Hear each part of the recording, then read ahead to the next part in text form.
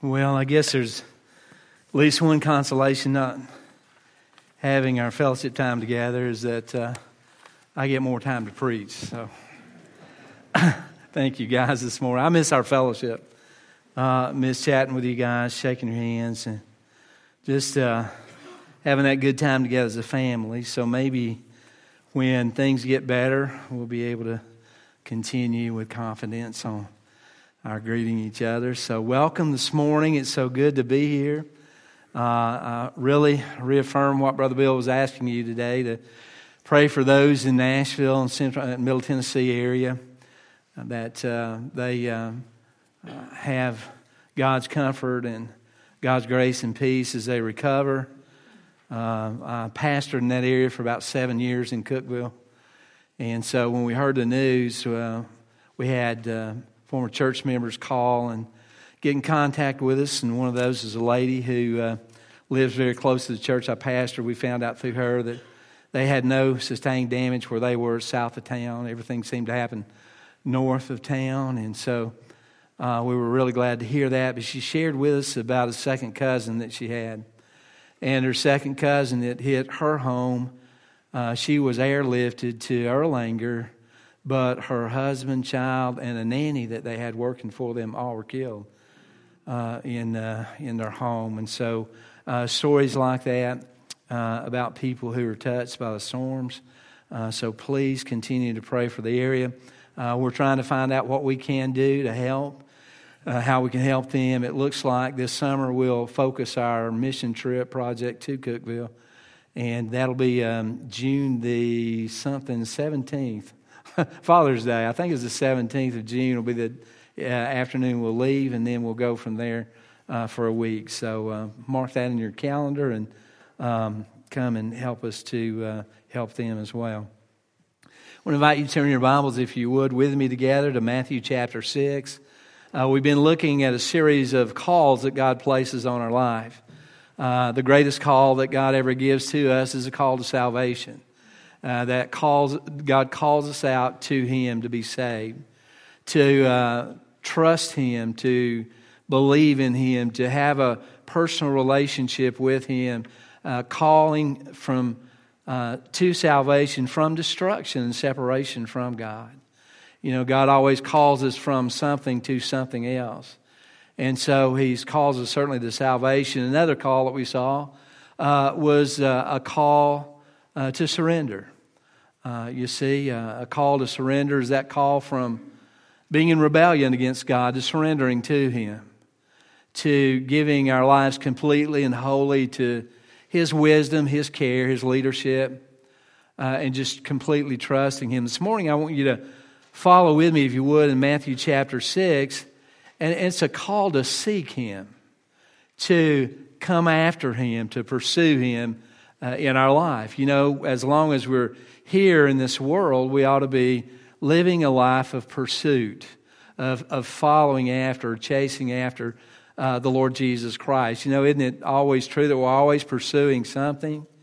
I mean, if that's true, if you look at our lives, we can all identify things that we're pursuing or that we're seeking after. Some of us are seeking after an education, so you're putting all kinds of study time and all your energy and all your brain power into studying and preparing so that you'll be able to test well and be able to pursue that education that you want. Some of us are pursuing a career right now.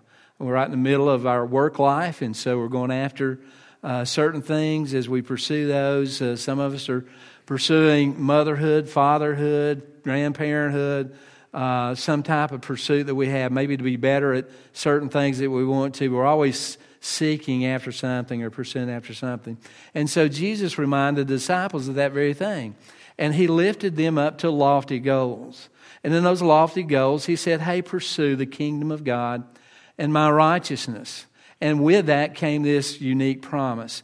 And so follow along with me, if you would, in Matthew chapter 6. I want to begin at verse 31 and read through the end of the chapter. And the scripture says this: therefore do not worry, saying, what shall we eat, or what shall we drink, or what shall we wear? For all these things the Gentiles seek. For your heavenly Father knows that you have need of all these things. But seek first the kingdom of God and His righteousness, and all these things will be added to you. Therefore, do not worry about tomorrow, for tomorrow will worry about its own things. Sufficient for the day is its own trouble. Bow with me if you would, and let's pray this morning. Father in heaven, we're so grateful today that you're a God who protects and preserves, that you're a God who cares, and a God that really seeks our good and your glory.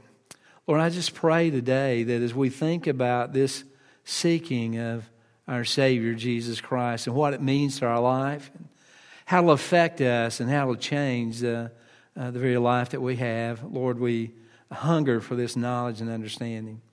Lord, I pray this morning that you'll open our minds and hearts. In our minds, we might be seeking something this morning that doesn't have anything to do with the worship time. Lord, I pray that you'll just take that away now and help us to focus on you. Lord, I pray that you'll guard through your great power this time together that we have. And Lord, that we'll understand and learn and discern and become stronger and more committed to you because of the fact that we've been here this morning. Now, Father, I pray that you'll take this word and, Lord, explain it to our hearts today in Jesus' name. Amen. You know, as you think about the idea of being called to seek, it's really a high calling. Paul talked about it in Philippians chapter 3 when he says as believers that we should press toward the upward call of God in Christ Jesus. And what Paul was saying in a different way is he's saying that the keystone of our life, or the focus of our life, should be one of seeking the Lord Jesus Christ, seeking to understand Him, seeking to follow Him and serve Him. And so this particular passage echoes the very thing that Scripture teaches us, is the fact that as believers we need to seek Jesus Christ. God is calling us to seek Him. What does that mean, or how does that actually affect our lives, or how does it play out in our lives? Well, let me give you some things this morning from this passage of Scripture, and this idea of a call that God is calling us to seek Him. First of all, if God is calling us to seek Him, the one thing that we need to realize is that there's the necessity of the pursuit of Jesus Christ. We've got to pursue Him. That's what seek is. It's to pursue something or to go after it. And not only to go after it, but to go after it passionately. God is calling us to a passionate pursuit of the Lord Jesus Christ, that we're to follow after Him. Now, when you think about it, especially in reference to these verses, as we pursue Jesus Christ, that there's a purposeful nature to our pursuit of Jesus Christ. In other words, it has a reason. Why should we pursue Him? Why should we go after Him, right? Isn't that the question we often ask when God says, hey, you know what you need to do? You need to do this. And my question is always, well, why do I need to do that? Or why do you want me to do that? I might ask the question, what does that look like? Or how's that going to benefit me? Or, what do I need to do that? But one of the things that we better realize is that there's a purpose behind why God calls us to seek Him. If you look at verses 25 and verse 26, we didn't cover those, but I want to bring those into our look this morning, that one of the reasons is that we need to seek Him.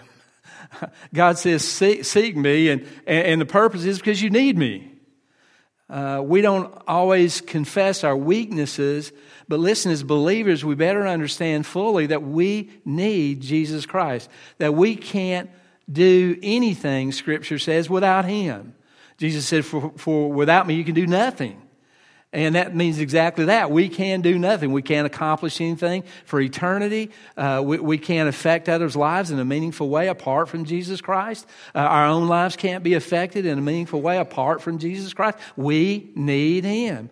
We face things in life that will directly and impactfully remind us that we need Him. Now listen, think about the context that was going on here. It was in the context of worry. Jesus is giving this information because He was looking at a crowd of people that worried. Anybody in here worry today? Anybody? Amen. I've got a couple of people who are telling the truth. So we worry. We all worry about certain things. As a matter of fact, we can really be creative in our worry. We can find things to worry about that really compiled on top of things that we worry about. We can worry about worrying. I worry that I worry too much. And so all these things are things that we really need Jesus Christ to help us with. And here in these verses, in this greater context, there's the worry or anxiety. We know what that is, right? 6 times in 7 verses, Jesus speaks about worry. See, that's the focus of what he's getting at here. You know, it's estimated in America today that 20% of Americans are affected by anxiety. Can you imagine that? So if we're looking around, 20% of us here this morning have not just a minimal effect, but some kind of at least marginal or even greater effect because of the anxiety that we have in our lives today. Now listen, that anxiety manifests itself often in anxiety kind of disorders, but the way it manifests itself is through depression. We just worry, and you know what happens? That worry drags us down. We worry and we get depressed. We worry and we get discouraged. If we worry long enough, we'll get deeply discouraged and deeply depressed, and along with other things. And so what do we need to help mitigate that worry and that anxiety? Jesus Christ. He's the answer to those things. He has what we need, and we need to seek Him because He has what we need. Listen to what He says in verse 25. He shares some promises in verse 25. He says, "Therefore I say to you, do not worry about your life, what you will eat or what you will drink, nor your body, what you will put on. Is life not more than food, and the body more than clothing?" So what's Jesus saying? He says, don't worry about life. Don't worry about your food. Don't worry about your clothing. He's really getting at the basic things, isn't he? He says, don't worry about those. And then he goes on not only and reminds us that God will take care of us in those things, but he also reminds us that there's this sense of priority that we need to remember. He says life is more important than that. He says life is more important than what you eat. It's more important than what you wear. It's more important than the home that you live in. It's not worth worrying about the things that you wear, eat, or where you live. Okay? Say amen. Say, well, Brother Mike, you know what kind of culture, society that we live in today. People worry about those things. Listen, you're more important than that. Jesus says you're more important than that. So don't get hung up on those things is what he's saying. One of the greatest things that I've experienced, and it's happened recently, with Jackie and I, is when we sold a home we had, much bigger than we needed, and we got rid of all kinds of things. Listen, I want to tell you, we got rid of all kinds of things. We had stored and gathered for years. We'd been married a long time, Jackie and I have, and you know how that is. Over the years, you gather and you collect. And I'm not using the H word. I didn't say that. Not hoard, but we gathered and we collected. We had collections of things. That makes it more sophisticated, doesn't it? We had this collection and we had that collection and we had that one. And so we gathered up all these things. And when we moved, we built a really small house. And when we did that, we couldn't take all the collections that we had with us. And so we had to figure out how to get rid of those collections. Now, we started, first of all, we invited all our kids to come, say, come get what you want. All this is up for you. You can have anything you want. You get it, take it home with you. So they went through and they got what they wanted. Then after multitudes of yard sales, right, we got down to what you just can't sell, that stuff, that collection that's on the lower end of the scale. And so we started loading and hauling that collection up, and we hauled some of it to We Care. We hauled a bunch of it to We Don't Care. That's the dump. And so we got rid of all these things, and it was one of the most freeing things that we've ever experienced, because we didn't have to worry about any of that stuff anymore. So we got rid of about 80% of the stuff that we worried about. So now we were 80% freer to really, really not worry. And so Jesus reminds us, he says, your life's more than that. It's more than the kind of clothes you wear. It's more than the number of clothes you have in your closet. It's more than the amount of food or the type of food that you eat. It's more than the restaurants that you go to. It's more than the kind of car you drive, the house you live in. It's much more than that. You mean much more than that. And so he gives us a sense of, in our pursuit for him, the idea that we need him. Listen to what he says in verse 31. Reminds you again, he says in verse 31, he says, therefore do not worry, saying, what shall we eat, or what shall we drink, or what shall we wear? For all these things the Gentiles seek. For the Heavenly Father knows that you need all these things. So what's Jesus saying?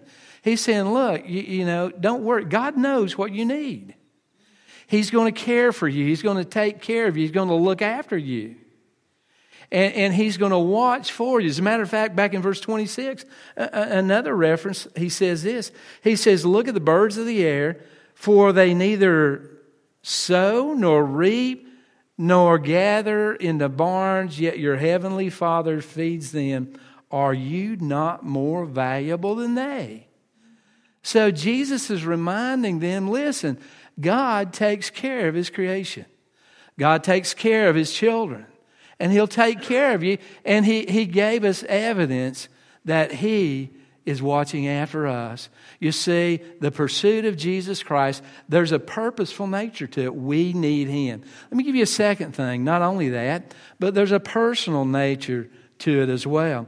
He says, but seek first. Now, if we were writing this in English, we'd be equally as correct if we put the pronoun in, where it says, but you seek first. Because the reference is you and I are the ones that he was talking to. Those disciples that were within earshot of Jesus Christ, when he said, but seek first, he was saying to them, you seek first. 2,000 years now, when we read it in the Word of God, he's saying it to us. He's saying, but you seek first. And he talks about it in a sense of a personal nature.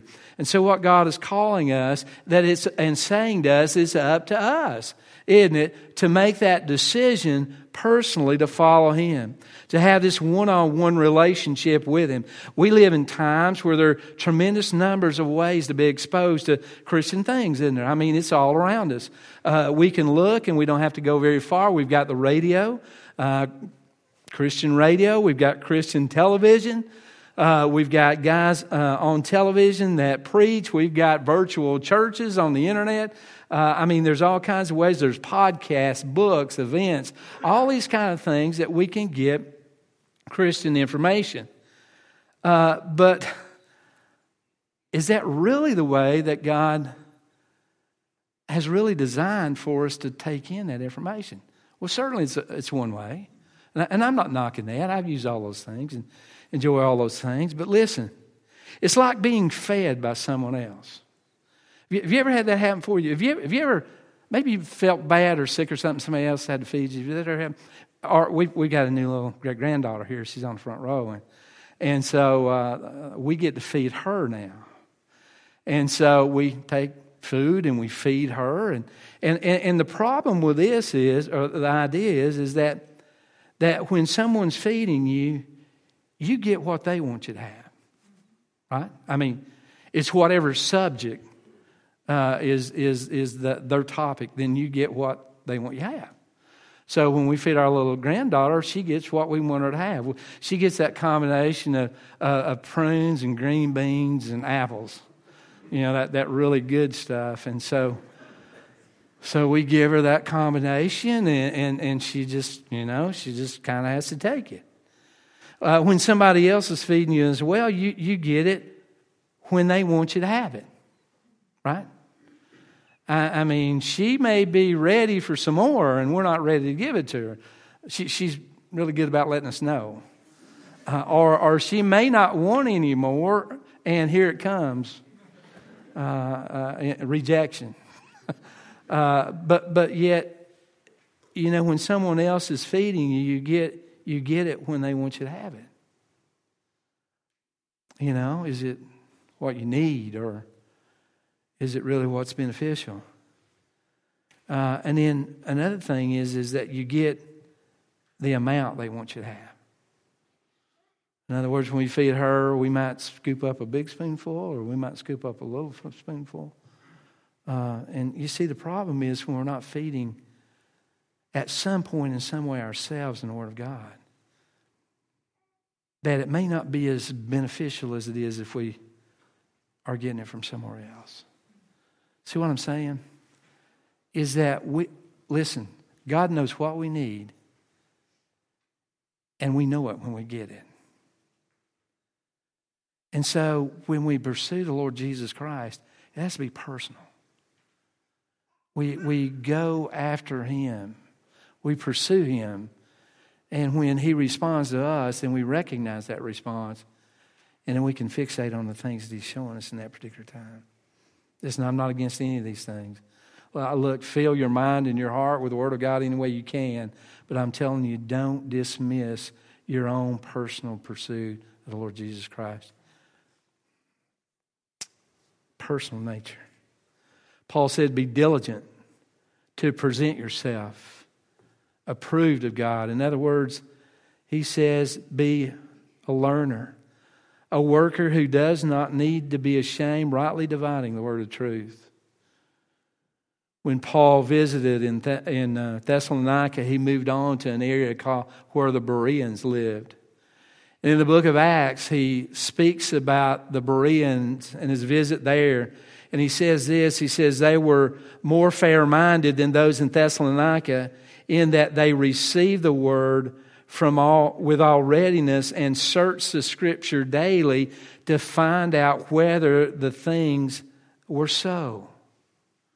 What Paul was saying is that they took the Word in and they began to examine the Word and they tested the Word against itself so that they might know what it was is true. So they did their own due diligence in the Word of God. And that's really what we need to do and how we ought to pattern our lives as well, is that we examine things ourselves.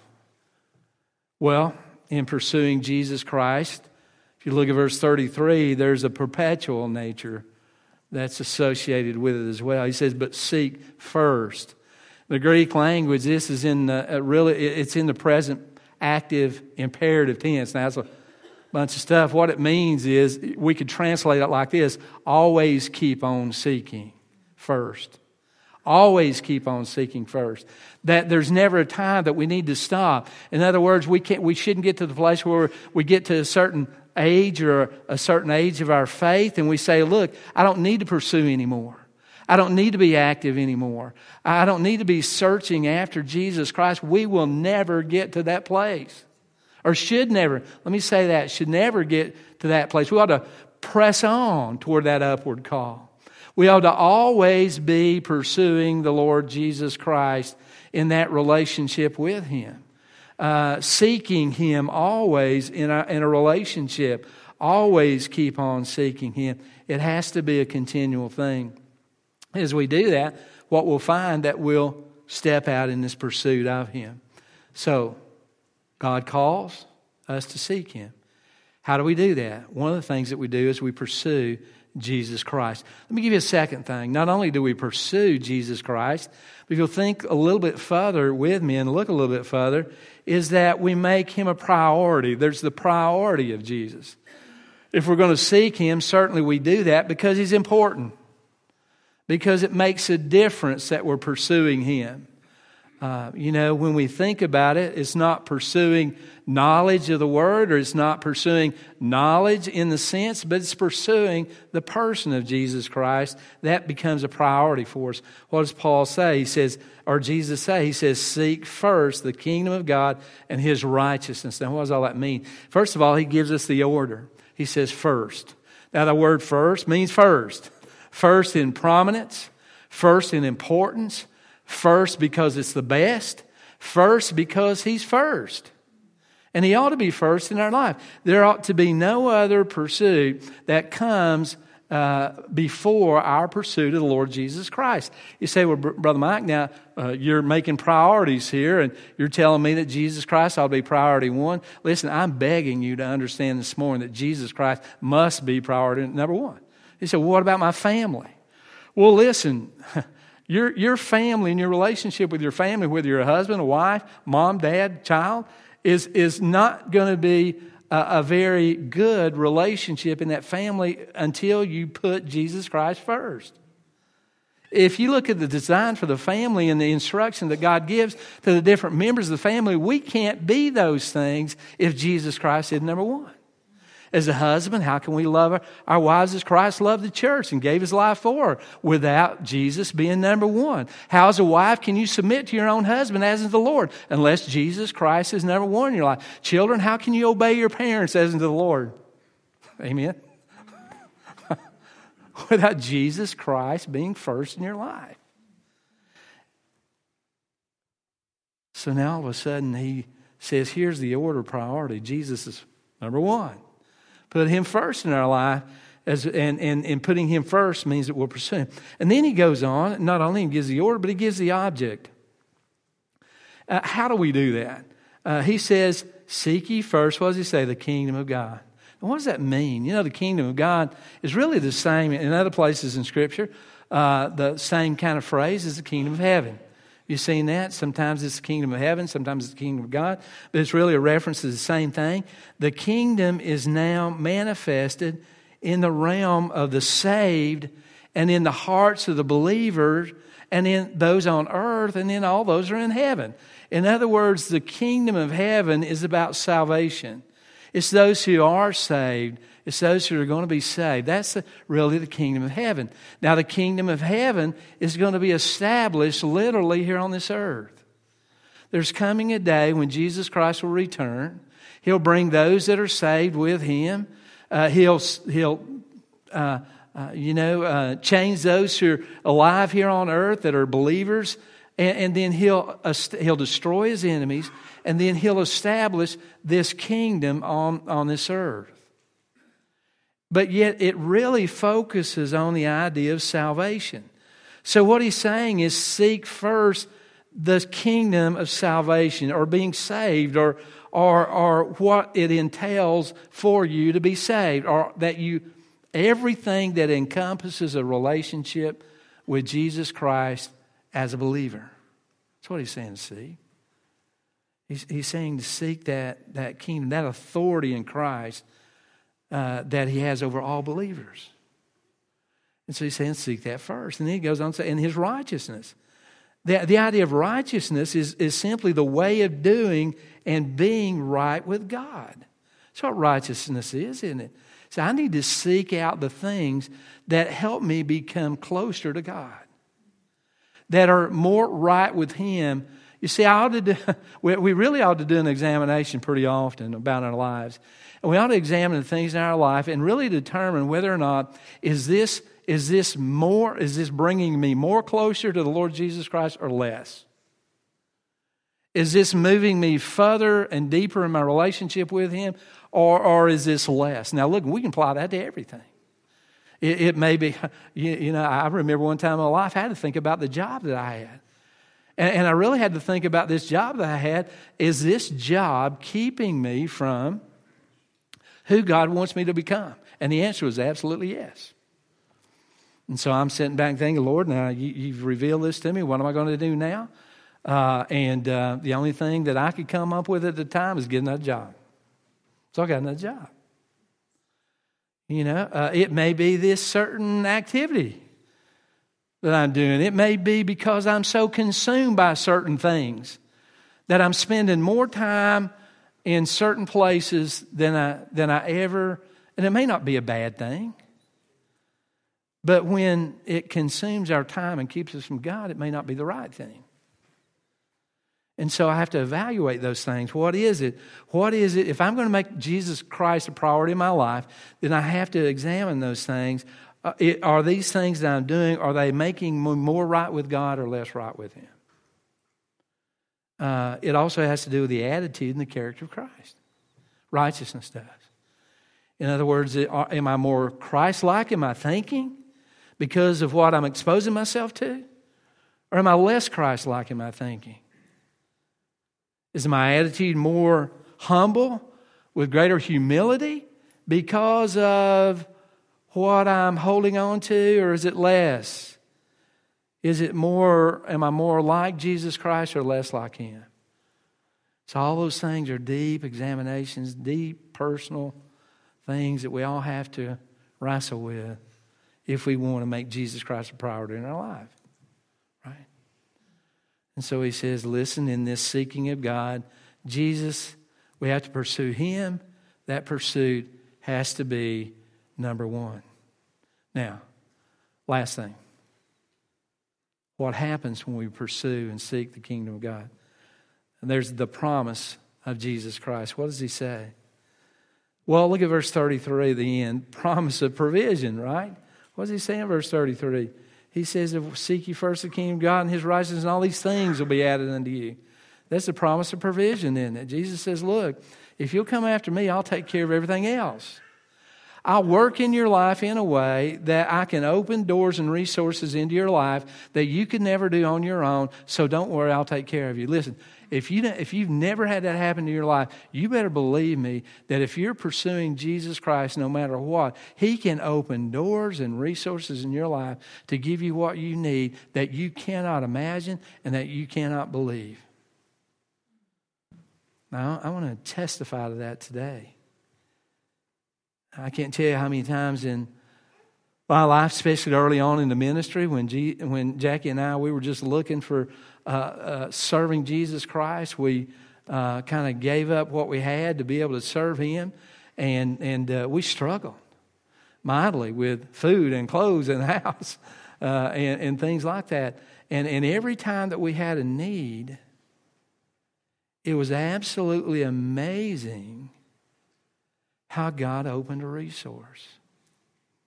One of the greatest struggles that we had was when God called and opened the door for me to go into ministry full time. Church over in Cookville got in touch with me and they said, we want you to come and we want you to pastor the church and, we want you to do it full time, and we're a small church and don't know what we're going to be able to do, but we just want you to come. And so without asking, I never asked what we were going to make, never asked how much money they were going to pay me. Never asked anything financially. I just felt in my heart, if I were to go there, that God would take care of us. And so all of a sudden, we went.